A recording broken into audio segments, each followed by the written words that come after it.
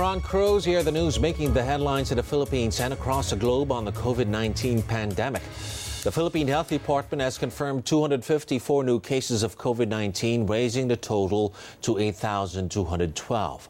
The agency also recorded 28 new deaths, bringing the total to 558.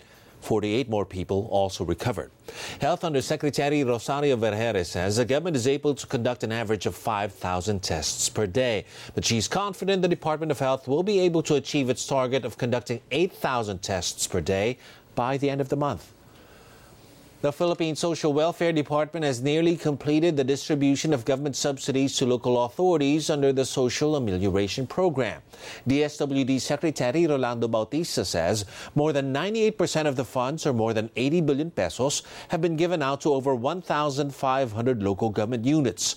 Bautista adds over 16 billion pesos have also been handed out to beneficiaries of the government's conditional cash transfer program, who are cash card holders. Local government units are racing against time to meet the April 30 deadline to distribute cash aid to their constituents. Malacanang previously warned failure to do so may result in dereliction of duty charges. They have different reasons in the delay of their distribution of these cash grants. Others say that their GIDAs, or the geographically isolated areas, are hard to reach. Others do not have adequate number of staff because of the ongoing COVID crisis. There is no announcement regarding the extension of the deadlines. I guess they really just have to work as fast as they can, the LGUs, so that they can meet the deadlines. Show respect. That's the advice of Joint Task Force COVID-19 Shield Commander Guillermo Eleazar to the public and law enforcers to prevent unnecessary confrontation. Eleazar says once respect is observed, incidents such as what happened in Dasmariñas village in Makati City would have been prevented.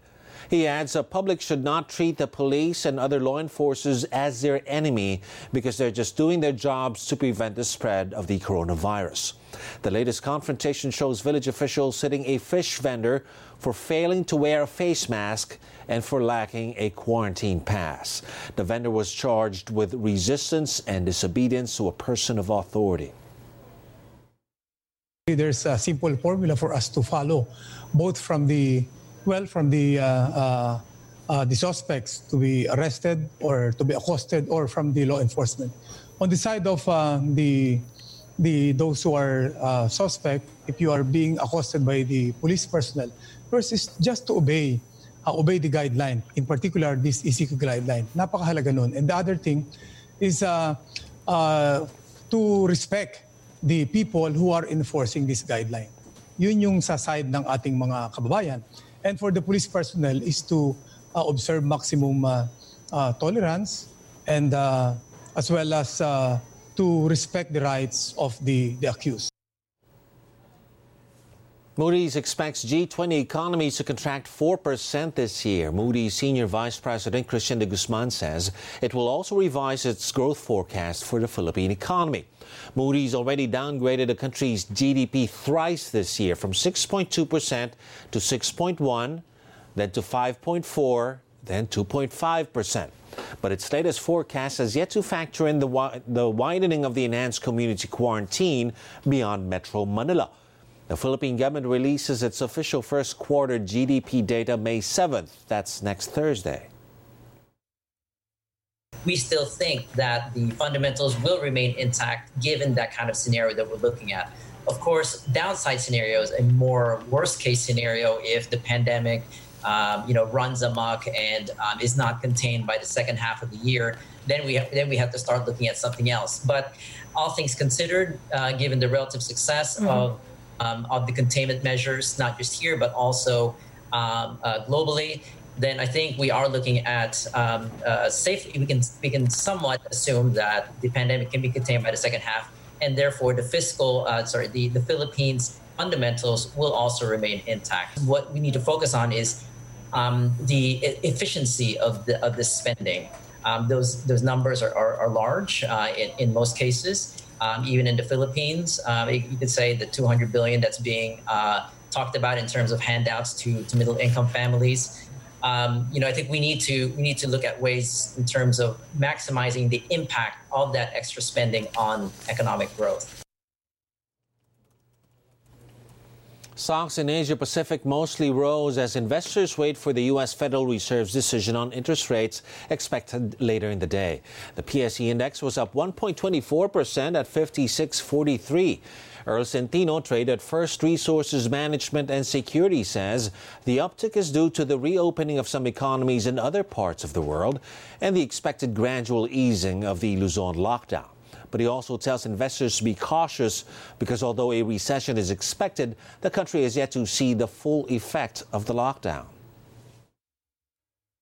The index is a forward-looking barometer in terms of what the market will be in the coming months.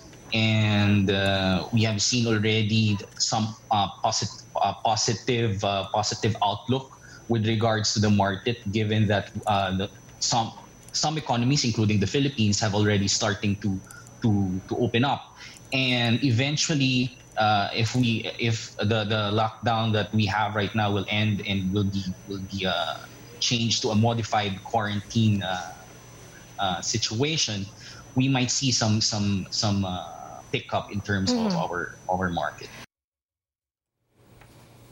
In the U.S., the coronavirus death toll has surpassed the number of American lives lost in the Vietnam War.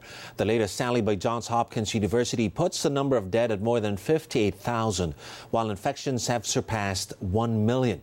The state of New York remains the worst hit with nearly 300,000 COVID-19 cases and more than 17,000 deaths. Despite those figures, U.S. President Trump remains confident infections will ultimately go down to zero. He adds a rise in the number of cases is due to the country's testing program. You have to understand, when it comes to cases, we do much more testing than anybody else. So we could go to some... The COVID-19 pandemic accelerating the digital transformation of economies as it continues to break existing business models. Alibaba Group Vice President Brian Wong says as COVID-19 prompts fundamental structural shift in how people interact, businesses in countries like the Philippines should take advantage of the potential to repurpose digital platforms to deliver services and meet consumer demand. This new normal is really about how do you leverage technology to address the emerging needs and changes that are happening in our communities as a result of this pandemic. I would encourage many of the entrepreneurs in these countries like the Philippines to really accelerate your efforts to try and build things that are going to solve the problems that are emerging now, but think about a more longer-term strategy on how to make sure that those are sustainable. You want to build something that will last because it will be necessary for the new normal.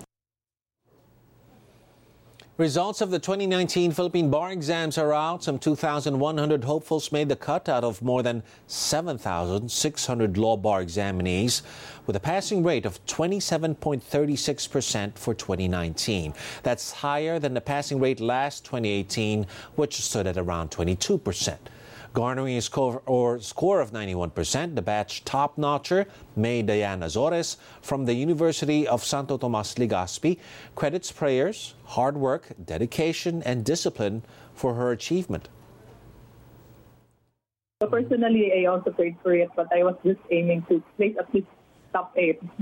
Specifically top 8. I did not expect that I will place top 1 instead. It's possible to become a top-notcher regardless of the school. It really depends on the student, on his or her discipline, on his or her perseverance, diligence. If she really wants that dream, then she will go for it, regardless of where you will graduate. So that motivation pushed me to work harder. I need to prove myself and to other students as well, most especially those studying in the province, that no dream is ever too big. Meanwhile, the Supreme Court en banc has decided to postpone the 2020 bar exams due to the pandemic. Associate Justice Marvic Leonin says the new test schedule will be announced in June. Those were the latest news alerts. I'm Ron Cruz. For more updates, subscribe to the ANC YouTube channel, like us on Facebook, and follow us on Twitter.